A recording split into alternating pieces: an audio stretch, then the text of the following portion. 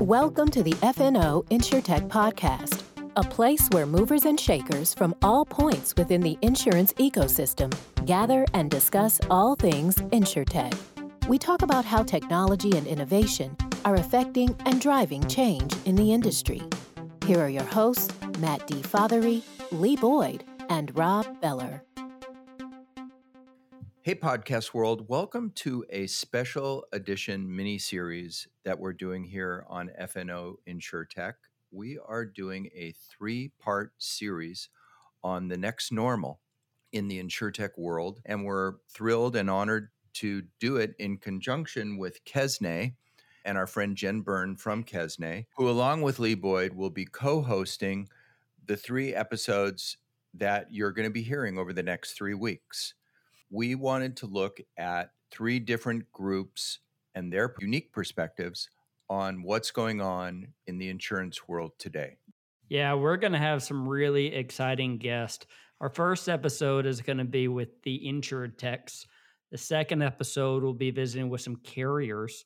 And then the third episode is going to be visiting with investors. We're going to get to talk about what they were working on before the COVID pandemic. And then we're going to get to talk about how it changed and what are you looking at now and what happened to the companies? Are you still going down the same track or are you pivoting?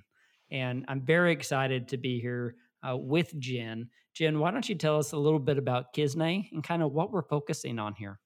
Thanks, Lee, and thanks, Rob, so much for the partnership and bringing visibility and the opportunity to hear from a lot of different voices in the industry. Just by way of quick background, Kesne, we started female founders in InsurTech to specifically recognize, reward, and support women-led startups with solutions in the insurance industry.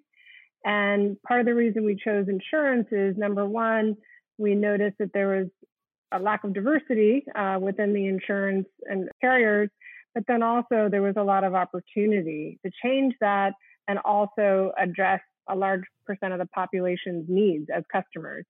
So the combination of tech and insurance and bringing all those great minds together has led us to find some really great solutions and encourage and see a number of partnerships emerge between these InsurTechs and the investors and the corporate partners who've been involved over the last 3 years.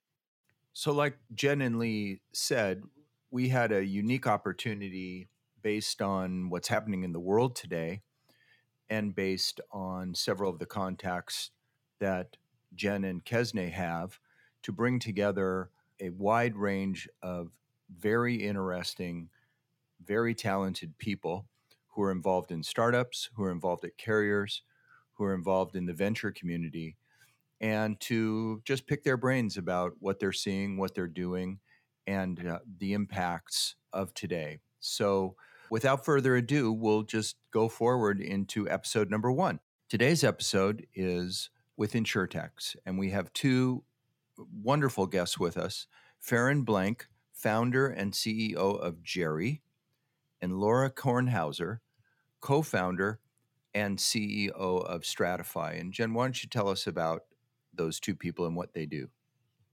So each of those 2 entrepreneurs, each of them is tackling very interesting challenges in the industry.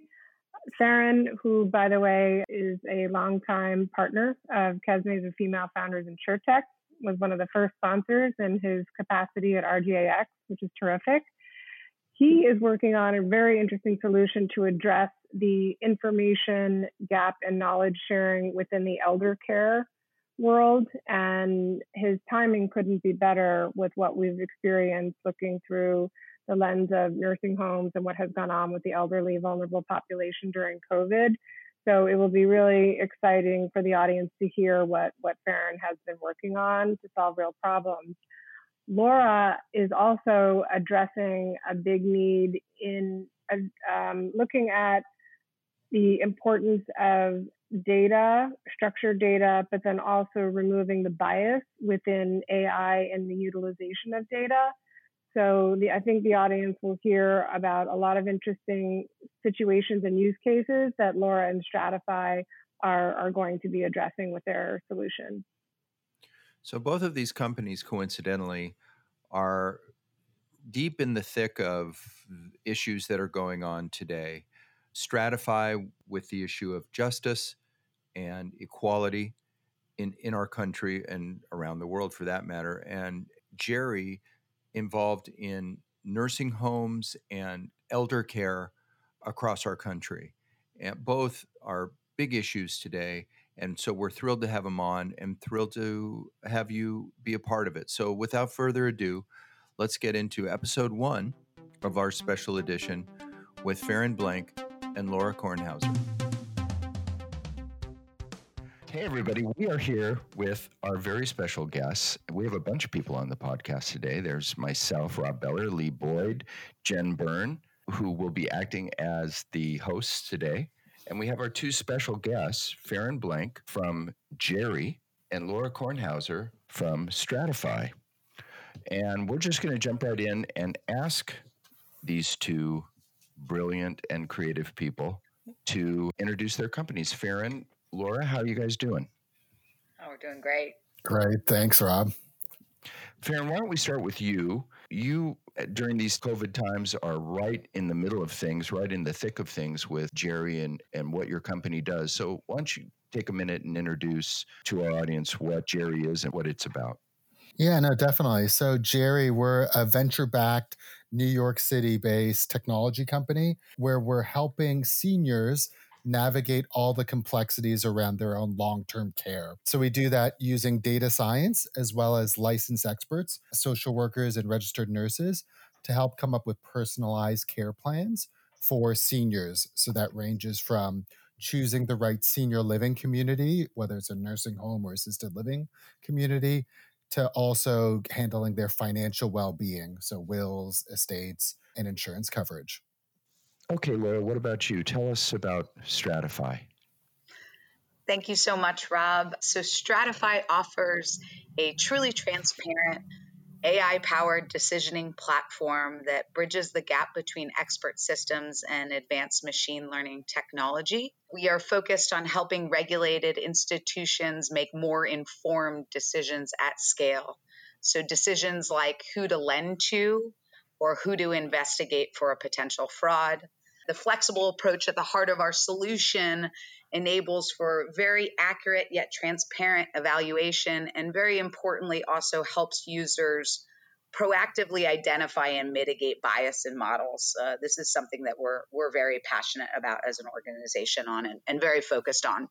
And also really figuring out ways that we can enhance access to these advanced modeling tools and allow folks that have different levels of skill sets to be able to leverage the power of this technology in an understandable and trustworthy manner.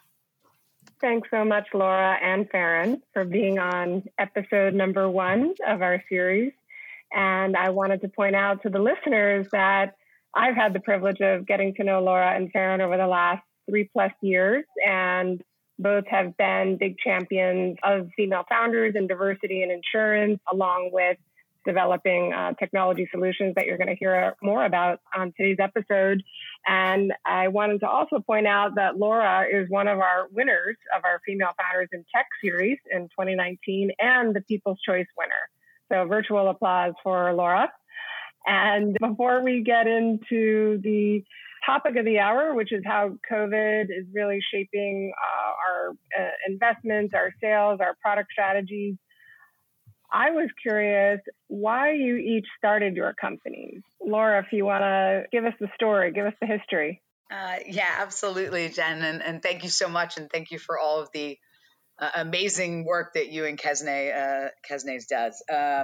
So, the idea for Stratify was very much born out of our co-founding team being fascinated by how the brain makes decisions and looking to develop an approach that mimicked that methodology. So that's the early seedlings of Stratify are very much born out of that passion. For me personally, I come from industry, I come from finance and had experienced the challenges of being a front office professional and actually having the technology and tools that I needed to be able to conduct business effectively and comply with the changing regulatory environment. So I was very passionate about starting a company at this intersection of business, technology, and regulation. and starting a company that had a really commitment and a focus to giving access to, again, this technology and these tools and this visibility to a wider range of folks so that we can enable fairer outcomes for a more diverse group of people than what has unfortunately been the situation in our past. Yeah, and how do you go about the leveling sort of the playing field and weeding out that bias? I know some of the algorithms that you have developed and utilized have a very interesting way to do so. Yeah, thank you, Jen. Yeah, this is a huge problem in this industry. And in our opinion, many folks, I'll say, turn a blind eye to the issue and kind of take if I don't look over there, I may not see, if you will, how I'm behaving badly. And we believe that's absolutely not the way that this should be done. We think that transparency and understanding is how we solve these issues of bias and fairness. Exposing these to the user, our customer, showing them how their model is unfairly biased in ways that they may not have realized. They often don't see it, but we can leverage advanced technology to expose those biases to the user, bring them to the forefront, and very importantly, give that user a way to mitigate that bias. So give that user something that they can do about it. We're big fans of not just, I'll say, exposing issues, but also exposing the ways to fix them. Can you give us an example of that? Absolutely. So what we find is that oftentimes bias creeps into a model via a correlated variable that folks may or may not know is correlated to a protected class. Most folks will not use any protected information as an input into their model, if you will. Now, in insurance, there's certain places where you can, but broadly speaking, right, you're not making a decision based on that information. But you could be making a decision based on correlated information. So what our system does is identify those, if you will, patterns and those places in your model that are driving bias outcomes. So we're not just saying, oh, this variable is correlated to gender or race or ethnicity. We're actually saying this is the part of your model that is making your decisions, your outcomes be unfair, right? And because of the transparency of our approach, that user can then go proactively change that part of the model, right? Mitigating that bias while sacrificing as little performance as possible. Well, that's incredibly important, especially in the moment we're in the United States. Couldn't agree with you more. I would say it's been important for a while. I think that we've seen over the last few years, we've seen regulators and we've seen the media very much pay attention to this issue. Fundamentally, the data that we are often building models off of is biased, and that's a problem. Yeah. It is, Laura. You're solving some meaty challenges, so we can't wait to learn more as things develop on the platform. And I'd love to ask Farron the why. I know you have an interesting personal story and would love to share with the audience why you found Jerry. Yeah, no, thanks, Jen. Yeah, so previously I was at RGA, the world's third largest life and health reinsurer, and was helpful in standing up and founding RGAX, our innovation incubator, VC fund, M&A unit. So I was there as employee zero and grew that to 400 people. Wow. Yeah, and it's funny when we chat with a lot of our carrier partners, the large names like, Prudential, MetLife, et cetera, we'd always ask them, what are the two biggest worries, right? Like from a business perspective. And then they'd say, number one, it's a pandemic, which, we're all messy in. This one, I think, from a balance sheet perspective, I think they'll be fine, at least from the first order impacts. And then the second thing they'd always worry about is long-term care, longevity, all those factors, right? Pension funds are bankrupt, annuities, so it's just a mess. And so when I got reconnected with one of my friends and co-founder, Ajay Rajani, he was a co-founder at Tala, a micro lending startup that has raised like $700 million or something insane like that. And then after leaving Tala, he was at AARP. And so very much a mission-driven founder. And him and I started jamming on how we could try to build something to address the long-term care issue. My personal story, apart from the professional side, is my dad. He has dementia and was at a nursing home for the last 3.5 years. And just trying to choose a community is super confusing, super stressful. A lot of bad actors, it's very opaque. And so, yeah, it was just a stressful situation. So we figured, can we try to solve that pain point that 8 million families are going through every year in the country? Yeah, I have a personal experience with that as well. And it's very complicated, and there's no one there to help you. Yeah, exactly. And I mean, yeah, it's like it's a very lonely time, and I think oftentimes the family's going through it for the first time, so it's very much a DIY experience. Very, very confusing, very, very expensive. Like, I mean, financial ruin awaits everybody. Correct. And there's all this guilt and stigma and baggage that kind of exposes all these family cracks that have developed, and there's an inversion of power where typically the children or some spouses are now taking over traditional family roles that, have had decades to take place. So yeah, it's a terrible experience. And so that's why we're trying to solve it. And even just finding the right information and then let alone knowing what to do with it and then organizing it is daunting for so many sort of second generation folks who may be working full time. They have their own families and now they're trying to play quarterback to organize all of this. So how does Jerry help address some of that? Yeah, no, it's a great question. So, I mean, the biggest thing that we're doing is, pairing a licensed expert, so a social worker or a geriatric RN with families. So they've been there before and they have that empathy to, really try to like understand what the family is going through, and then enough pattern recognition to try to like come up with a really good plan. And then on the backside, what we're building out is data assets to be able to ingest and personalize recommendations based off of whether the family wants to live at home, whether they're Medicaid or Medicare eligible, whether they want to be in Colorado versus Indiana, whether they want to be close to a church, or, all of those factors that really pop up. Why don't we go ahead and talk a little bit about COVID? And we'll go back to Laura over here. Let's talk about COVID and the pandemic and the quarantine that's been going on for all these past months. How did that affect your company? As an insurtech startup, a lot of times you're more nimble, but a lot of times an insurtech or a fintech in your case as well may not be as prepared. Is that the case? Or talk a little bit about how all this affected your company and maybe your strategy. Global pandemics never come at a good time, I would say, for probably anybody. So we were one of them, I'll say. But to your point, Lee, the fact that we are nimble, we are still small. These things end up being quite important during times like these. And we definitely leveraged those, I'll say, strengths to compensate for some of the reasons that these things are challenging for startups. So, for us, what we did right away is we offered our services free of charge for folks that we felt were particularly impacted by the crisis. So in particular, in our business, lenders, are obviously quite impacted and provide a very important role in our economy and our recovery. And we wanted to make sure that we were out in front of that, doing whatever we could to enable an inclusive financial recovery.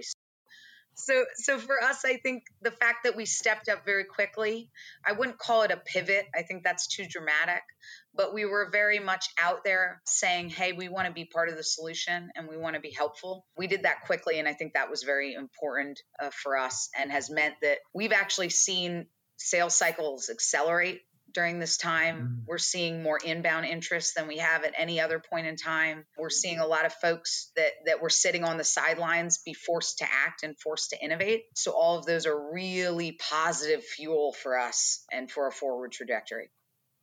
Farron mentioned earlier about being a mission-driven company. Is that the case with you as well? Yeah, no, absolutely. We very much consider ourselves a mission-driven organization. We often talk about it from a value standpoint. One of the things we're very focused on is ensuring that our product is in line with our values as a firm, and that's how we align around that. And our values are around expanding access and around increasing inclusion. That's wonderful. Farron, during this time of COVID and the pandemic, I mean, nursing homes and medical care for the needed and elderly have been in the news. Talk about how it has impacted people search maybe for a nursing home or medical help, and kind of what all you did to help during this time period.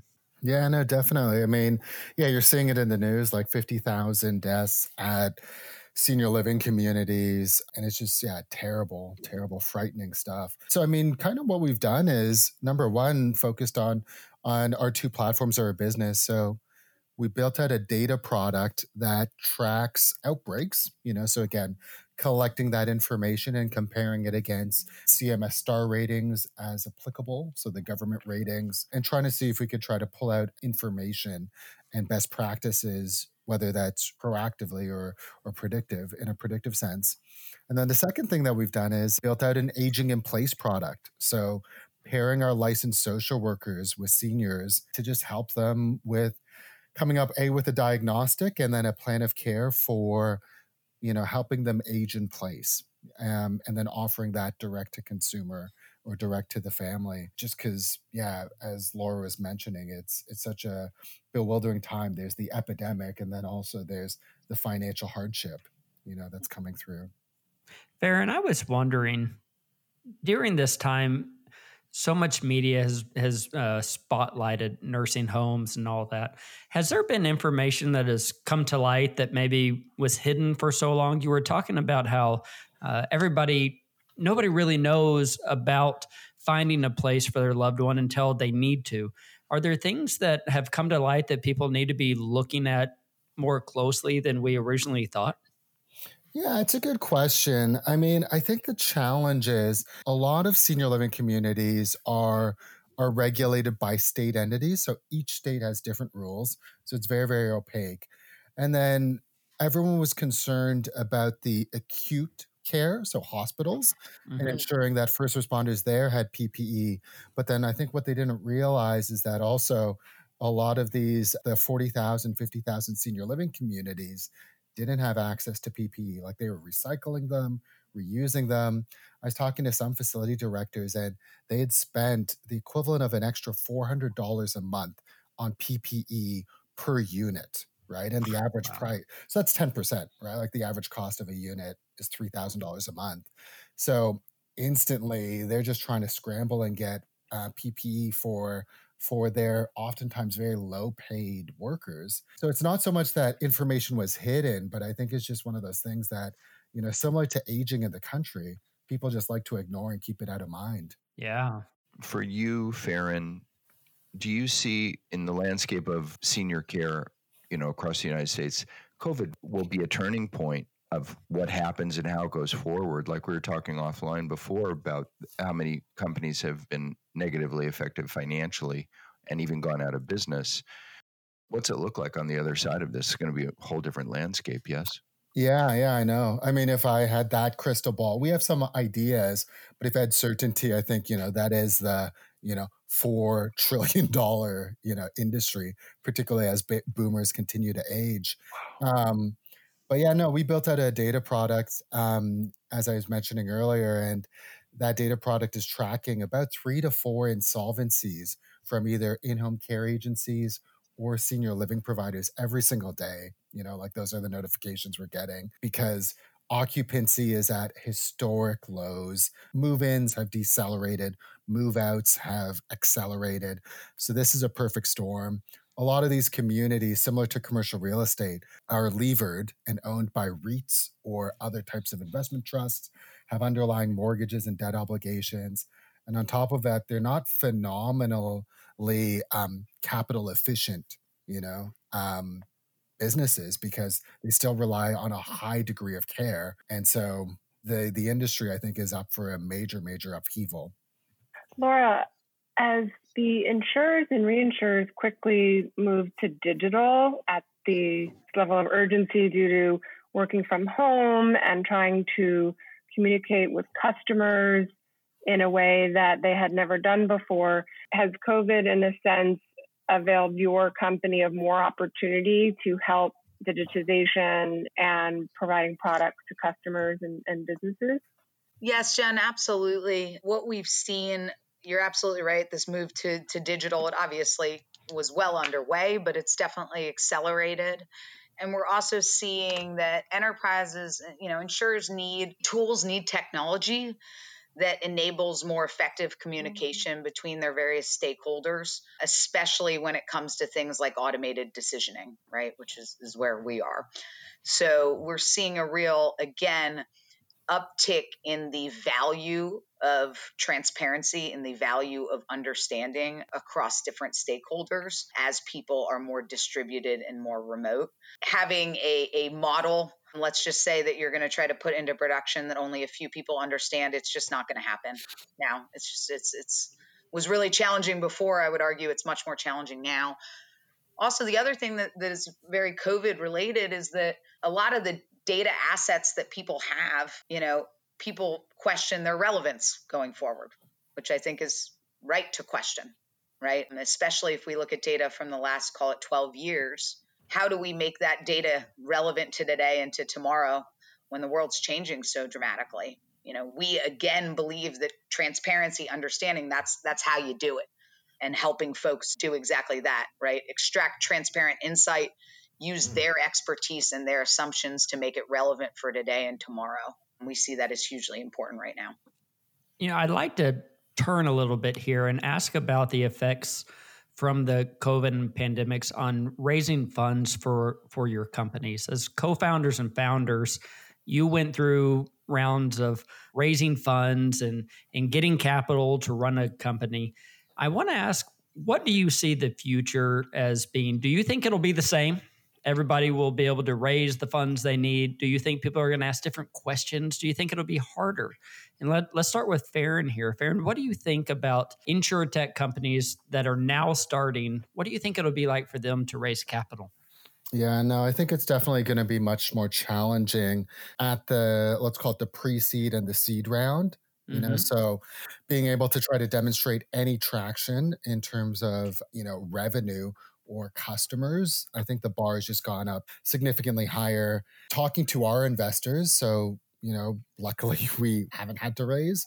So we're still in a relatively healthy position, have more than a couple of years of runway. Talking to our investors, I think what they're seeing is that, that valuations are starting to come down a bit by 10, 20%. They're in some surveys as well that like NFX has put out. And so, yeah, it's definitely going to be much more challenging. And there'll be a flight to quality as well, So Right. I think the larger companies, luckily, I was chatting with some folks, the stock market, as of today is still doing well. So some of the impacts from the LP to fund commitment side isn't really playing out. So essentially, if stocks are really down, the fear might be that LPs would pull out of venture funds or maybe renege on capital calls. That hasn't really happened. So far, the ecosystem might be fine for the next, let's call it 6 months. I think the challenge will be whether or not investors will really want to meet, or invest and write large checks with founders when they've only met them virtually, which will going to be a challenge. So if you haven't had those pre-existing relationships or been being followed by a couple of VCs, whether corporate or institutional, that'll just be that much harder for new founders to break in and raise funds. Laura, what do you think about this? Yeah, so I think I would agree with everything Farron said. I mean, I think particularly, following on that last point, I do think that there is a real risk here that any strides we've made on expanding access to capital for a diverse set of founders will be recoiled quickly. I think that's a big risk for exactly the reasons that Farron mentioned, right? Will kind of favor the more familiar, the more known, which I think is something that we have to be mindful of and focused on. I think, what we've seen is that investors care a lot more, and this started a bit with, I'll say, WeWork, but gone are the days of not talking about when you become cash flow positive. I mean, I would argue most of our investors always wanted to understand that, but if there were investors that didn't want to, that's extraordinarily important. Yeah, that makes a lot of sense, Laura. And that's certainly a concern that there's a step back versus forward in terms of investing in diverse founders and founders that may not look or sound like you as an investor. So we'll have to all do our part to keep that progress moving forward. I guess to wrap up on our last question here. Are you bullish or bearish on the future of fintech as we look forward in general? I'll start. I'm very bullish, talking my own book, of course, but very bullish. If we look back at the last crisis, because that's the most recent example we have, quite a few of really amazing businesses were started out of those times. So I think that this is a time of opportunity and a time of change. Yeah. And for InsurTech, I'm very, very bullish. I mean, because I think this is the forcing function for the incumbents, right? Like the large BGAs, MGAs, insurers. I remember I was talking to a very, very large annuity carrier just before the pandemic hit, so let's call it early March. And they're talking about how they didn't have VPN access for the entire company, right? Like it was only strategically critical roles, and that person in innovation wasn't strategically critical. And I think those things get sorted out very, very quickly, by force, the fact that it's lasted 2 months. So I think this is a good compressant. And so coming out of this, carriers or incumbents, like whether brokers, TPAs, large entities, will need to just absorb some more innovation. And I think that's where the InsurTechs can be really nimble and offer to partner up and help sustain some of those transformations that have been forced on everybody. Well, we really appreciate you two being with us today on our first episode here in this series that we're doing. And always one of the most complicated things that we have is there's more questions than there is time. So I think we'll just take it to this point here and express our gratitude and appreciation to Laura Kornhauser from Stratify and Farron Blank from Jerry. Thanks again, you all, and come back and see us again. Thank you. Thank you so much. Thank you. Well, we want to thank you all for listening today. Along with FNO InsurTech and Gisne, we want all of our listeners to be aware of an exciting competition that's coming up that Gisne puts on, and that's the Female Founders of InsurTech. Jim, why don't you tell us a little bit about that? When is this going on, and when does it end? Thanks, Lee. So the Female Founders in InsurTech Innovation Competition and Mentorship Program runs from June 17th all the way through to September 21st. We have a 3-month process during which entrepreneurs can apply by July 26th online. And then between July 31st and August 9th, those applicants are scored by industry leaders from around the world. Between August 17th and September 11th, the entrepreneurs prepare for their pitch, and they are mentored by a number of different experts in the industry. On September 21st, those top 5 finalists selected by the judges will actually present to a live audience, and the top 3 winners will be selected. That sounds so exciting. Well, everybody listening, I hope that you can look that up and see if there's any way that you can be a part, or just keep your eyes out for the winners. And please join us next week for episode number 2, which will be a carrier focus. And with that, we can say goodbye, everybody.